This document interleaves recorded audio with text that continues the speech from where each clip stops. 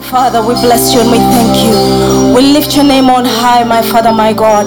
Thank you for this day that you have given unto us, my Lord, my Father. We believe that you have received our worship. You have received our praise, Heavenly Father. We bless you and we thank you. Father, as I stand on this altar, my Father, my God, I give you glory and honor, my Father, my God, that you let me step in the shoes of your mighty prophet. May you bless Prophetess Teresa wherever she is, even in the season that she's going through, my Father. I know that you are her strength and you are going to comfort her and her family, my Father, my God. As we are about to receive the word, my Lord, my Father, may you sanctify and purify this house, my Lord, my Father. Sanctify my lips, my Lord, my Father, so that I may only speak what you want me to speak, Heavenly Father. I bless you and I thank you because I know that your spirit has gone before me and your angels of heaven have gone before me. In the mighty name of Jesus Christ, I pray, trusting and believing. Amen.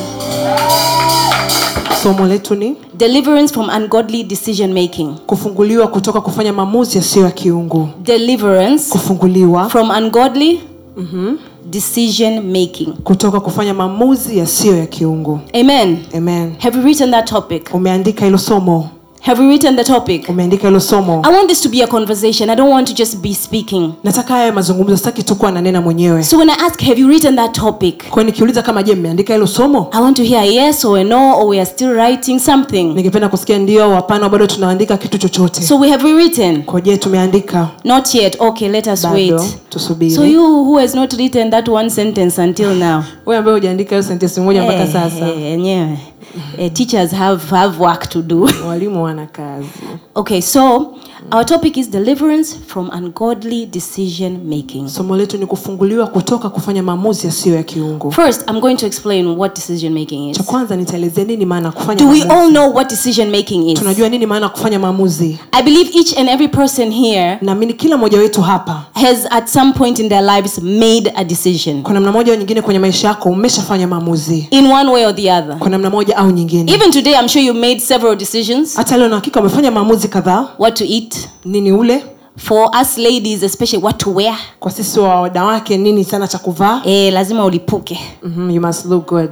For you to leave the house. Ili utoke kwenye nyumba. So there are many decisions from the minute you wake up. Kwa kuna maamuzi mengi kuanzia pale unapoamka to the point where you go to sleep. Mpaka pale unaporudi kulala. That you as an individual you make. Ambao wewe kama mtu binafsi unafanya. Right? Sahihi? Am I right? Niko sahihi? And it doesn't matter the age. Na haijalishi umri. Everyone from small children, kila mtu kutokea na watoto wadogo, to adults, we all make decisions. Wote tunafanya maamuzi. Even small children, they choose. Even the little ones, 1 year old, 2 year old. Hata watoto wadogo wale mwaka mmoja miaka miwili wanafanya maamuzi. They make a decision. Wanafanya maamuzi. They can decide, I want to play with this toy. Wanasema nataka nicheze na and not this toy. Na sio hii hapa. That's a decision that the child has made. Ambapo ule mtoto amefanya. So it is something that you choose to do. Kwa ni kitu ambacho unaamua kufanya. It is when you have been given an option. Ni pale unapokuwa umepewa chaguzi. And you choose one. Na unachagua kimoja wapo. That is decision making. Hapo ndo kufanya maamuzi. Amen. Amen. Amen. Amen. So we're going now. I believe now we all understand what decision making is. Na mimi kila mtu anajua nini maana kufanya maamuzi. We're going to jump quickly into the scripture. Tutakwenda haraka kwenye maneno ya Mungu. We're going to Genesis 13. Mwanzo 13. 5 to 12. 5 mpaka 12. Please, you can read it if you are there. Okay, nitasoma. Mwanzo 13:5 mpaka 12. Na Lutu alisafiri pamoja na Abraham, yeye naye alikuwa na makundi ya ng'ombe na kondoo na hema. Na ile nchi haikuwatosha ili wakae pamoja, maana mali zao zilikuwa nyingi hata wasiweze kukaa pamoja. Kukawako ugomvi kati ya wachunga wanyama wa Abraham na wachunga wanyama wa Lutu. Na siku zile Wakanani na Waperizi walikuwa wakikaa katika nchi. Abraham akamwambia Lutu, basi usiwepo ugomvi na kusihi kati ya mimi na wewe, wala kati ya wachungaji wangu na wachungaji wako, maana sisi tu ndugu. Je, nchi hii yote haiko mbele yako? Basi ujitenge nami na kusihi. Ukienda upande wa kushoto, nitakwenda upande wa kuume. Ukienda upande wa kuume, nitakwenda upande wa kushoto. Lutu akainua macho yake akaliona bonde lote la Yordani, ya kwamba lote pia lina maji, kabla Bwana hajaharibu Sodoma na Gomora. Lilikuwa kama bustani ya Bwana, kama nchi ya Misri, hapo unakwenda Soari. Basi Lutu akajichagulia bonde lote la Yordani. Lutu akasafiri kwa upande wa mashariki, wakatengana wao kwa wao. Abraham akakaa katika nchi ya Kanani, na Lutu akakaa katika miji ya lile bonde, akajiongeza hema yake mpaka Sodoma. Amen. Amen. I believe we are all familiar with this scripture. Naamini wote tunafahamu ile andiko. Hata wale ambao tumeanza kusoma Biblia juzi kati. Even those who started reading the Bible You've already recently. reached here somewhere. Naamini tumeshafika hapa. It is nothing embarrassing to not know all the scriptures in the Bible. Sio kitu cha aibu kutokujua maandiko yote kwenye Biblia. It's actually good when you admit it and want to learn more. Kwa hakika ni vizuri ukikubali ili utake kujifunza zaidi. So this story is about Abraham and Lot. Kwa hii historia ni kuhusiana na Abrahamu na Lutu. And how they were relatives. Na kwamba walikuwa ni ndugu. And they lived together. Walikuwa wakiishi pamoja. But then they had cattle and herds. Walikuwa na mifugo. And at some point the cattle became too many and there was arguments between Abraham's herdsmen and Lot's herdsmen. Kuna mmoja mwingine mifugo ikawa mingi, kwa kuna mkanganyano kati ya wachungaji wa Abrahamu na wachungaji wa Lutu. So they had to part ways. Kwa ilibidi waachane. So I'm going to focus on a certain verse. Kwa nitaweka mlango wangu kwenye mstari fulani. Verse 10 to 11. So Genesis 13:10 to 11 I will read. Mwanzo 13:10 mpaka 11. Lot looked around and saw that the whole plain of Jordan towards Zoar was well watered, like the garden of the Lord, like the land of Egypt. This was before the Lord destroyed Sodom and Gomorrah. So Lot chose for himself the whole plain of Jordan and set towards the east. The two men parted company. Amen. Amen. What did Lot do? Lutu alifanya nini? He chose. Aliamua. He chose. Alifanya uchaguzi. So he made a decision. Kwa alifanya maamuzi. Lot made a decision. Lutu alifanya maamuzi. Now, sasa what we can see here, tunachoona hapa, Lot made the decision. Lot made the decision Lutu alifanya maamuzi by what he saw, kwa kile alichokiona with his eyes. na macho yake. Amen. Amen. He made a decision by what he saw. Alifanya maamuzi kwa kile alichokiona. He saw that the land on that side was beautiful. Aliona kama ardhi pale iko vizuri. That it was beautiful. Kwamba ilikuwa ni nzuri. Like it says here, like the garden of the Lord. Inasema kama bustani ya Bwana. Now because Lot was selfish in a way, kwa sababu Lutu alikuwa kidogo binafsi kwa namna moja, he just thought, I want the better land. Akasema mimi nataka ardhi iliyo nzuri zaidi. I've been given a choice. Nimepewa chaguzi. So I'm going to choose the better land. Kwa nitachagua ile ardhi iliyo nzuri zaidi. Let's be honest. Tuwe tu kweli. Most of us would have done the same, right? Wewe tungefanya hivyo, sawa? Kuna yule ambaye angesema mimi nitachukua kule kubaya kukame. Is there a person who say that I will talk the part which is not good? The reality of it is most of us, kwamba wengi wetu by instinct, tu kwa hali ya kawaida, kwa hisia, by our nature, kwa namna yetu would have chosen the better part because of what we see. Because you're saying, this garden, I can plant things. Tunaona busara nikaweka vitu. If you have cattle, you say, my cattle will have a place to eat. Mifugo yangu itakuwa na sehemu ya kula. Instead of this one that it looks dry and not so well, cultivated. Sio nyingine ambayo inaonekana ni kame na haijafanywa vizuri. So Lot made the decision through his eyes. Kwa Lot alifanya maamuzi kutokana na macho yake. Are we together? Tuko pamoja. Are we together? Tuko pamoja. Okay, move with me. Twende na mimi. A lot of us do the same. Watu wengi sana tunafanya hivyo. We make decisions. Tunafanya maamuzi based on what we see. Kwa kile tunachokiona. How we feel. Jinsi tunavyohisi. And for women that is a serious issue. Na kwa wanawake hilo ni jambo zito sana. How you feel at that particular moment. Unapojisikia kwa wakati huo husika. Will determine the decisions that you make. Itaangalia maamuzi utakayofanya. Wale ambao mliachana.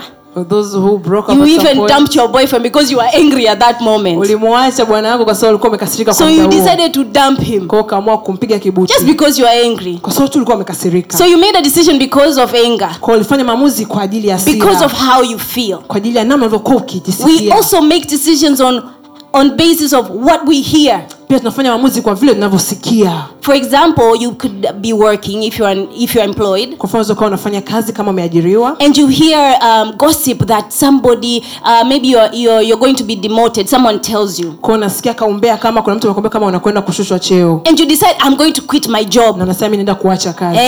I'm going na nyosha before they fire me, I'm going to quit. Yani kabla wao hawajanifukuza mimi ndo naacha. That's a decision you make. Hayo ni maamuzi unafanya. Based on what you have heard. Kwa kile ulichosikia. So it depends on so many factors. Kwa hiyo inategemeana na vitu vingi. I really can't list them all. Siwezi kuzisema zote. It even depends on your past, what has happened to you in the past. Inategemea pia na kile kilichokutokea hapo nyuma. Things that have happened to you in the past can influence your choices in the future. Vitu vya kutokea nyuma vina ushawishi kwa maamuzi yako kwa vitu vijavyo. I mean, for example, if if someone has stolen your phone, maybe Kwa mfano kama labda mtu ameiba simu yako, you will be more careful of where you place your phone in the future. Is that not right? utakuwa makini weke wapi simu yako siku zijazo. So our past experiences Kwa mambo yetu ya nyuma can also affect our choices. inaweza pia kushawishi machaguzi yetu. Now, Sasa I want us to get to where the point is. nataka twende sasa palipo na Are we together thus far? Tuko sawa? Are we mpaka together hapo? thus far? Tuko sawa?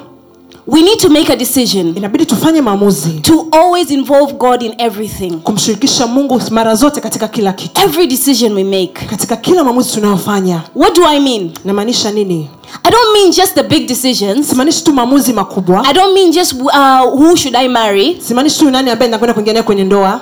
Where should I work? Nifanye kazi wapi? Or where should I go study? Au niende kusoma wapi? I mean when you wake up Namaanisha unapoamka and you want to choose an outfit to wear. na nataka uchague kivazi cha kuvaa. You're like, oh God, which one should I go with? Sema Mungu nivae kipi? Do you know that the outfit that you wear Unajua vazi unalovaa can make or break your day? inaweza kutengeneza au kuvunja siku yako. Someone can have remembered you just because of what you wore. Mtu anaweza kukukumbuka tu kwa kile ambacho ulikuwa umevaa. But that is only if you consult God. Lakini pale kama uko umemuuliza Mungu. The mistake we make as humans Kosa tunalofanya kama wanadamu is that we think we should only involve God in the big decisions. tunaona tu tumshirikishe Mungu kwenye maamuzi yale makubwa. God is interested in the small decisions that you make. Mungu pia yuko pale katika hata yale maamuzi madogo tunayofanya. Small decisions that you feel do not need God. They need God. Yale maamuzi madogo nayo hayamhitaji Mungu pia yamhitaji Mungu. Seriously, they need God. Kusema kweli anamhitaji Mungu. How you wear your hair, it needs God. Jinsi unavyotengeneza nywele inamhitaji Mungu. The shoes that you buy, it needs God. Viatu unavyonunua pia vinamhitaji Mungu. But we don't see that. Lakini hatuoni hivyo. We don't feel that that is important. Hatuoni kama hiyo ni muhimu. But in order for God to be your friend, Lakini ili Mungu awe rafiki yako, you need to cultivate a habit inabidi utengeneze tabia that every decision, small or big, kwamba kila maamuzi makubwa ama madogo you have to involve God. inabidi umshirikishe Mungu. Let's go to another example quickly. Twende kwenye mfano mwingine kwa haraka. Genesis 19:26. Mwanzo 19:26. Okay. You can read, please, if you're there. Okay, nitasoma Mwanzo 19:26. Neno linasema, lakini mkewe Lutu akatazama nyuma yake akawa nguzo ya chumvi. Amen. Amen. But Lot's wife looked back and she became a pillar of salt. Who here is not familiar with the story of Sodom and Gomorrah? Nani hapa ambaye haijui historia ya Sodoma na Gomora? I think we all know it. Na isi wote tunaifahamu. And we all know about Lot's wife. Na wote tunajua kuhusiana na mke wa Lutu. God was about to destroy Sodom and Gomorrah. Mungu alitaka kuharibu Sodoma na Gomora. But he had mercy on Lot's family. Lakini alipata rehema juu ya familia ya Lutu. He sent an angel Akamtuma malaika to get them out kwenda kuwatoa before he destroyed the city. kabla hajaribu ule mji. But he instructed them Lakini alitoa maelekezo through the angel kwa kupitia malaika that don't look back. kwamba msiangalie nyuma. But what did Lot's wife decide? Lakini je, mke wa Lutu aliamua kufanya nini? She decided to look back. Aliamua kuangalia nyuma. Now, she made a decision Alifanya maamuzi to go against what the angel told her to do. kwenda kinyume na kile alichoambiwa na malaika kutenda. These are all decisions we make. Haya yote ni maamuzi tunafanya. It doesn't say in the Bible that her neck was forced to look back. Haisemi kwa Biblia kama shingo yake ilazimishwa kugeuka It nyuma. doesn't say in the Bible that someone came and forced her, hey, look back. Haisemi kwa Biblia kuna mtu alifuata akamlazimisha wewe angalia It nyuma. doesn't say in the Bible she fell down and then she rolled and then she had to look back. Haisemi kwa Biblia kama alianguka chini akabingirika kwa hiyo ikabidi tu ageuke She angalie nyuma. decided. Aliamua. She said, you know what? Alisema unajua nini? I'm going to look back a bit. Nitaangalia nyuma kidogo. I'm going to just you know, kidogo. and look what happened. Na niangalie kinatokea nini. She made a conscious decision Alifanya maamuzi timamu to look back, kuangalia nyuma. even though she was told not to. Hata pale alipokuwa ameambiwa asifanye hivyo. So many of us are like Lot's wife. Kwa watu wengi sisi tuko kama mke wa Lutu. We are instructed to do something Tunapewa maelekezo kufanya kitu that is for our own good, ambayo ni kwa faida yetu wenyewe. but we decide to do something else, Lakini tunaamua kufanya kitu kingine which ends up harming us. ambayo inaendelea kutuharibu. Is that not true? Je, ni kweli ama si Is that kweli? not true? Si kweli? I will speak on behalf of women because I am a woman myself. Nitaongea kwa niaba ya wanawake kwa sababu mimi ni mwanamke mwenyewe. And I will speak to young women because, okay, I'm still kind of young, but I was younger at some point. Na nitaongea kwa wanawake kidogo umri mdogo kwa sababu mimi pia nilikuwaga hivyo kwa kipindi fulani. You remember that time when you had that boyfriend Unaongea cha pindi nilipokuwa na ule bwana. and your mother told you, no, my daughter, Na mama akwambia hapana this one mwanangu. no, he will only hurt you. Atakuumiza tu. But you decided to continue with the relationship. Lakini wewe ukaamua kuendelea na mahusiano. And what happened? Na nini kilitokea? He hurt you. alikuumiza. And then now you're going to run back to the same mother. Sasa unamrudia tena mama yule yule. I tell you, being a mother is difficult. Yaani kuwa mama ni kazi. It is difficult. Ni kazi. You tell someone don't do this. Unaambia mtu usifanye hivi. They still do it. Bado wanafanya. I still see it even in my small daughter, even though she's just 2. Bado naona kwa binti yangu mdogo japokuwa na miaka 2 tu. I tell her, Adi, don't sit there, you will fall. Naambia Adi usikae hapo She utaanguka. says, no. Anasema hapana. These kids of these days, they will tell you no. Watakwambia hapana. No. They tell you no. Hapana. So I'm like, I'm hearing no from a 2-year-old. Yaani mimi nasikia hapana kutoka kwa mtoto wa miaka 2. But what happens? Lakini natokea nini? Exactly what I told her. Kile nilichomwambia. She falls. Ataanguka. Then she starts crying. And then who has to comfort her? Hafsa nani inabidi amfariji? Mimi. Who told her she will fall? Ambaye nilimwambia ataanguka. So, you know, when you make decisions, unapofanya maamuzi, be ready to carry the circumstances that come. The consequences. Kubeba yale matokeo yatakayotokea. Be ready to carry the consequences. Kuwa tayari kubeba yale matokeo. Be positive, yawe chanya or negative. Au hasi. But be ready. Lakini kuwa tayari. Just know that every decision you make, jua kama kila maamuzi unayofanya, and I mean every decision, namaanisha kila maamuzi, is going to affect your life. Itaathiri maisha yako. In one way or the other. Kwa namna moja ama nyingine. In a positive way or in a negative way. Kwa namna chanya au hasi. So it is up to you. Kwa ni juu yako. On what you decide. Nini kile unachagua. Amen. Amen. Are we together? Tuko pamoja. So, I want us to go into another section. Nataka tuende kwenye kipengele kingine. I want us to see. Nataka tuone. What causes nini kinasababisha ungodly decision making? Kufanya maamuzi kusiko kwa kiungu. What do you think causes that? Unahisi nini kinasababisha hivyo? Because you know, most of us, kwa sababu unajua wengi wetu, our lives are stuck. Maisha yetu yamesimama. Because was somewhere, kwa sababu sehemu moja ama namna moja, we made a decision that made us now become stuck. Tulifanya maamuzi ambayo yametufanya tukwame sasa. Is it not true?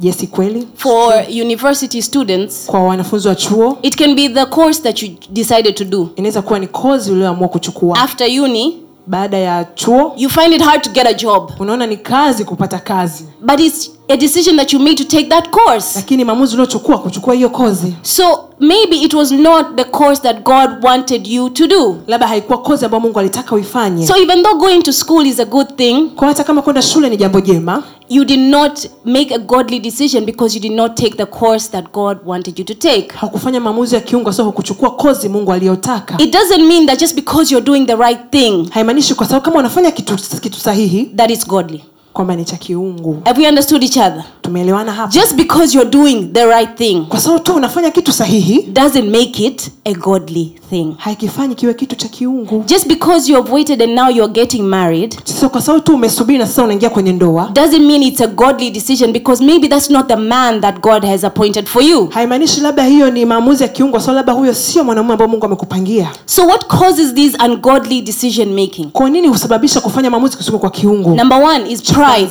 Kiburi. Pride. Kiburi.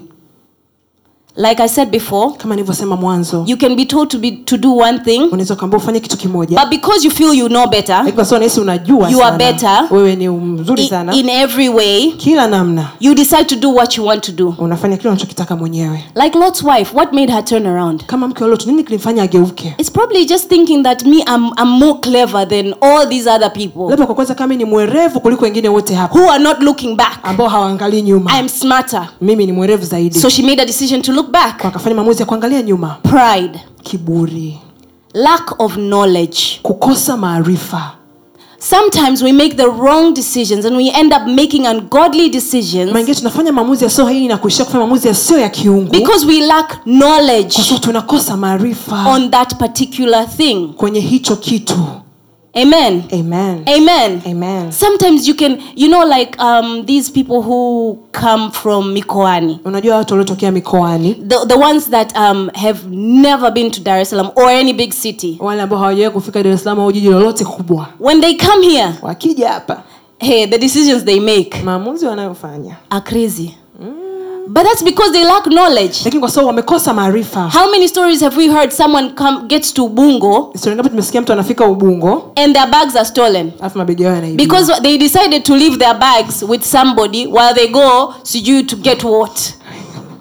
Kwa sababu waliamua kuacha mabegi yao na mtu wao kwenda kuchagua vitu vingine huko. That's a decision they made. Hayo ni maamuzi waliofanya. But it's not because they wanted to make a wrong decision. Sio kama wanataka kufanya maamuzi yasiyo sahihi. It's lack of knowledge. Ni kukosa maarifa. It's lack of knowledge. Kukosa maarifa. They don't know what Dar es Salaam is like. Hawajui Dar es Salaam ikoje. Hajui kwamba huku kuna wanyooshaji.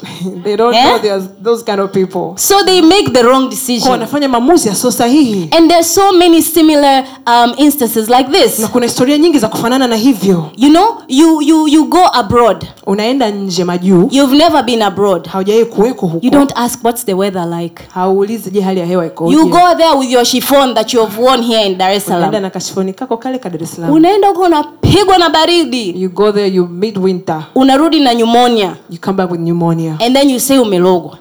Alafu you say you bewitched. Who bewitched you? Nani kakuloga? You made the wrong decision. Ulifanya maamuzi yasiyo sahihi. To go to people's countries. Kwenda kwenye nchi za watu. And then you don't ask what the weather is like. Alafu ulizi kuhusiana hali ya hewa. You've never even been there. Wala hata hujawahi kufika. You lack the knowledge. Umekosa maarifa. So you didn't ask and now look at the consequences. Hujaweza sasa angalia matokeo. So that's number 2, right? Hiyo ni la pili. Number 3. La tatu. Lack of wisdom. Kukosa hekima.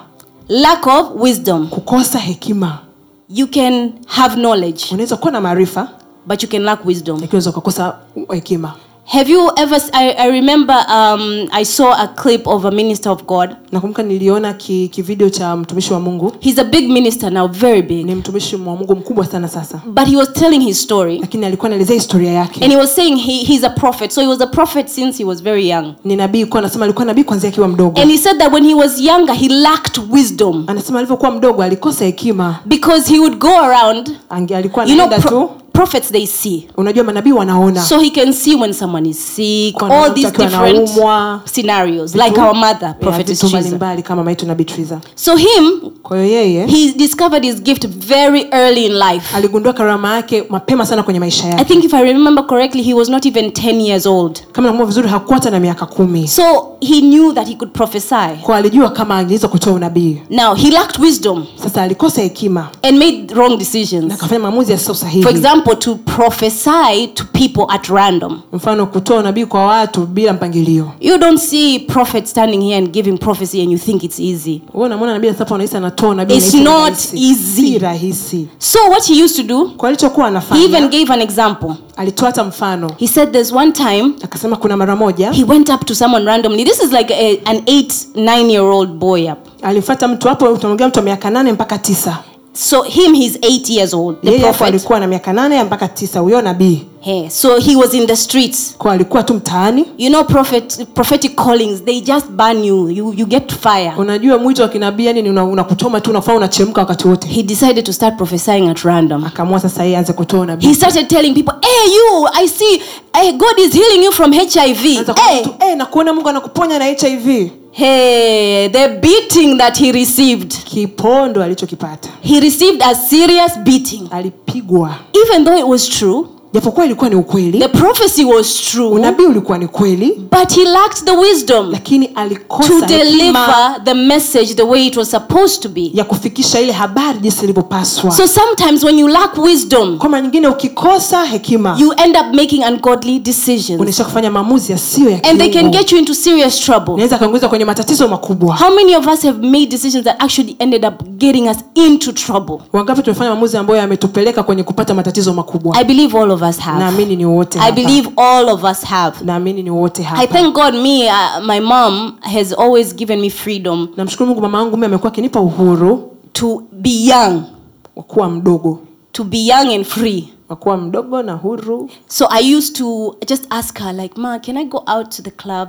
Nikamwambia mama naweza nikaenda club. She would just tell me, "Okay." Ataniambia ndio. Okay. And sometimes she'd even take me, escort me. Mara nyingine angeza hata kunichukua na kunisindikiza. My mom is just another one. She's but I love her so much. So I've never been one of those people that kuwa mmoja wa watu hao had to jump the fence. Ambayo ilibidi niruke ukuta. But I know a lot of people who have. Lakini nawajua wengi ambao wamefanya hivyo. And some of those decisions na maamuzi mengine namna hiyo have led to broken limbs. Ambayo yamefanya watu wavunjike miguu. People get hurt. Watu wameumia. And because you are jumping the fence, now your parents don't know you are out. Sasa kwa sababu unaruka ukuta sasa hujui kama uko nje. Something bad happens to you out there. Kitu kinabaki na kutokea huko nje. You can't even come back and tell your your parents like, oh, this happened. Uweze kurudi kwanza kuambia wazazi wako kama hichi kilitokea. I think I know a Swahili saying that says msemo wa Kiswahili unaosema unakufa kisabuni. Right? It's correct, eh? Inabidi unakufa kisabuni. You are in pain.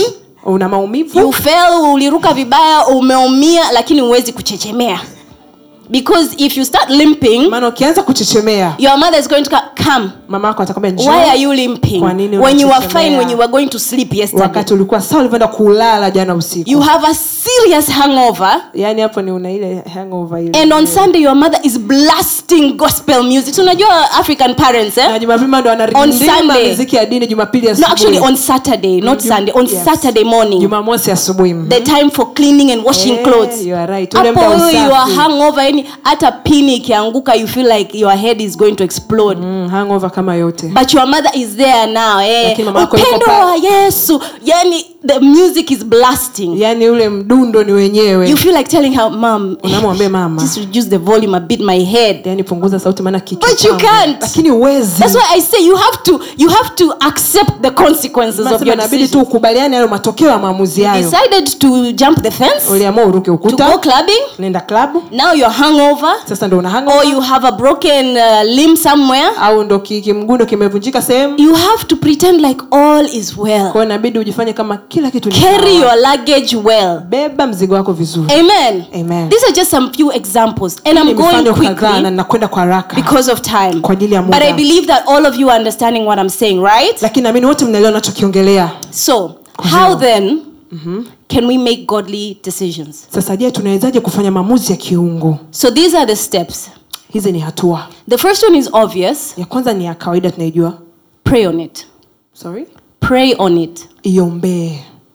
Every decision. Kila maamuzi. Pray on it. You know, it might sound crazy. Inaweza toka kama jambo tu la kichizi. And it might sound like it's so time consuming. Unaonekana tu ninabeba sana muda wako. Can you imagine just wearing this blazer uanze kumwambia Mungu, Mungu nibariki ninavyo vaa hii blazer. Bless me as I put on this blazer. You get tired sometimes, because it's too many things. Kwa sababu ni vitu vingi sana. But I guarantee you, lakini nakuhakikishia, if you make a habit of doing these things, ukifanya tabia kufanya hivi vitu, you would be surprised in the ways that God is going to work in you because you involved him. Utashangaa jinsi Mungu atakavyotenda kazi kwa jinsi vile ulivyomhusisha. So the first one is you have to pray on it. Kwa kwanza inabidi uiombee. Decisions that are being made, you have to pray on it. Maamuzi yanayofanyika inabidi uyaombee. Always pray on it. Mara zote yaombee. You know, right now, unajua sasa hivi there are many marriages that are breaking. Ndoa nyingi sana zinavunjika. And some of them are for legitimate reasons. Na nyingine ni kwa sababu sahihi kabisa. But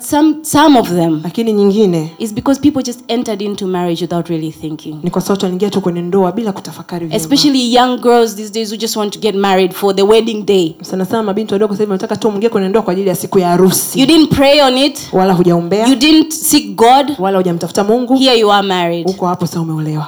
And then you are surprised when the marriage ends. Alafu unashangazwa pale. I'm not saying this is always the case. Sisemi kama hii mara zote ndo sababu. But for most times, lakini mara nyingi it is. Ni kwa sababu hiyo. I'm from a family of a single mother. Niko kwenye familia ya mzazi mmoja mama. So my parents, my mother left my father. Mama yangu alimwacha baba yangu when she was 6 months pregnant with me. Alipokuwa na mimba yangu ya miezi 6. So I've never lived in a house with a father and mother. Kwa sikuwahi kuishi kwenye nyumba ya baba na mama. So sometimes I wonder, had my mom prayed about the partner that she wanted in her life, mangine kwaga nawaza, je, mama yangu aliombea yule mwenza aliyekuwa anamtaka kwenye maisha yake? Would things have been different?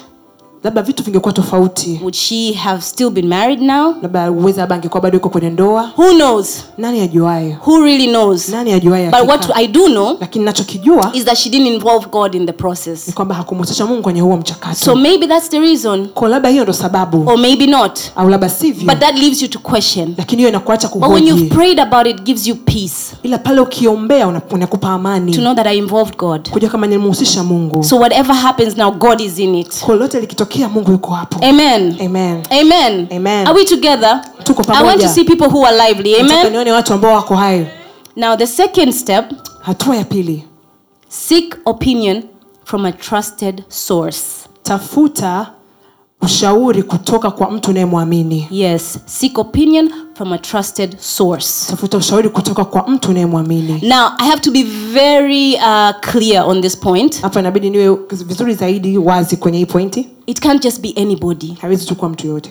It can't be that friend of yours that you go drinking with. Haiwezi kuwa rafiki yako ambao unakwenda kulewa naye. It can't be that friend who is always telling you, let's go to the witch doctor. Haiwezi kuwa rafiki yako anayekwambia sasa twende kwa mganga. It has to be somebody who you trust. Inabidi awe mtu unayemwamini. Somebody who has a reputation, mtu ambaye anafahamika, that is good. Anafahamika kwa mema. For example, for most of us it's prophet. Sana kwa wengi wetu hapa ni nabii. Because we know that she's knowledgeable. Najua kama ni mwenye maarifa. And she has wisdom. Na ana hekima. And she has God in her. Na ana Mungu ndani yake. So whatever advice that she gives you, ushauri wote atakaokupa, and the decision that she makes sometimes even on your behalf, na maamuzi anayofanya mengine hata kwa niaba yako, it will be godly. Itakuwa ya kimungu. But what most of us fail in, lakini mara nyingi watu wengi tunachokosa, we go to that friend. Tunakwenda kwa yule rafiki. That friend who even them they are struggling. Yule rafiki ambaye hata yeye mwenyewe naye anahangaika. So your business is dying. Kwa hiyo biashara yako inakufa. And then you're going to that friend whose business died long ago. Yule rafiki yako ambaye biashara yake ilishakufaga. I mean, surely. Hakika yani. So what are you expecting to happen there? Sasa hapo unatarajia kitokee nini labda? It's the blind leading the blind. Yani ni kipofu na muongoza kipofu mwenzie. Go to somebody who has shown that they have success in that area. Nenda kwa mtu ambaye ameonyesha na mafanikio kwenye hiyo sehemu. If it's business, go to somebody who can advise you who has a successful business. Kama ni biashara, nenda kwa mtu kwa ushauri ambaye ana biashara yenye mafanikio. If it's marriage, go to somebody who has a successful marriage. Kama ndoa, nenda kwa mtu ambaye ana ndoa yenye mafanikio. If it's studies, go to somebody who is passing in class, getting good grades. Kama ni elimu, nenda kwa mtu ambaye anafaulu darasani, anapata marks nzuri. That is what I mean by a trusted source. Ndio ninachomaanisha kusema chanzo cha kuaminika. Amen. Amen. So the third step, kwa hatua ya tatu, know that jua kwamba whatever decision you make, kila maamuzi unayofanya, must align with the word of God. Lazima yaendane na neno la Mungu. There is no way, hakuna namna, that a godly decision ambayo maamuzi ya kiungu will not align with the Bible. hayataendana na Biblia. That is just the bottom line. Yani hapo ndio mwisho wa yote. That is the bottom line. Hiyo ndio mwisho wa yote. And if you go somewhere, na kama ukienda sehemu to pray maybe in a different place, kuomba labda kuabudu kwenye sehemu nyingine, and you are given instructions by whoever, na unapewa maelekezo na mtu yeyote that don't align with the word of God, ambao haendani na neno la Mungu, run very quickly. Kimbia haraka. Run very quickly. Kimbia haraka. But you know the problem with us? Lakini ndio tatizo na sisi. We want miracles. Tunataka miujiza. Signs and wonders. Ishara na maajabu. So sometimes we know that this thing is not of God. Kwa maana ndio kama hichi kitu si cha kimungu. But we do it anyway. We decide to do it anyway. Tunaamua kufanya tu. Because we want it to move quickly. Kwa sababu tunataka vitu viende haraka. So these are the 3 steps. Kwa hizi ni hatua tatu. You have to pray on it. Inabidi uombe. Seek an opinion from a trusted source. Tafuta ushauri kutoka kwa chanzo cha kuaminika. And know that whatever decision you make, najua kama kila maamuzi unayofanya must align with the word of God. Lazima yaendane na neno la Mungu. Amen. Amen. So now, kwa sasa, as I finish my topic, napomalizia somo langu, today I'm keeping it very short and sweet. Leo naiweka tu fupi na tamu. Because I want us to remember. Kwa sababu nataka tukumbuke. I want us to all stand up. Nataka wote tusimame. And I want us to pray. Na nataka tuombe.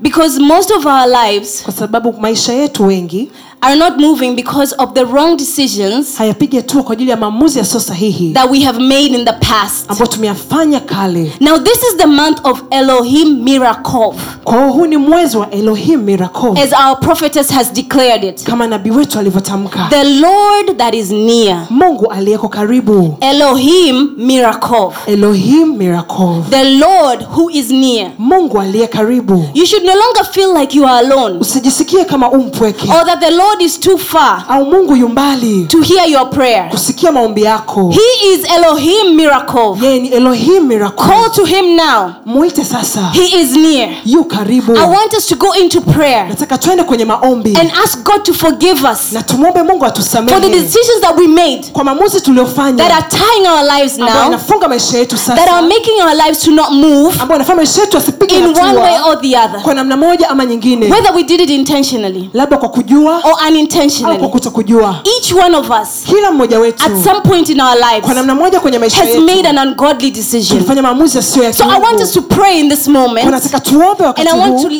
I want you to lift your voices. Nataka uinue sauti yako.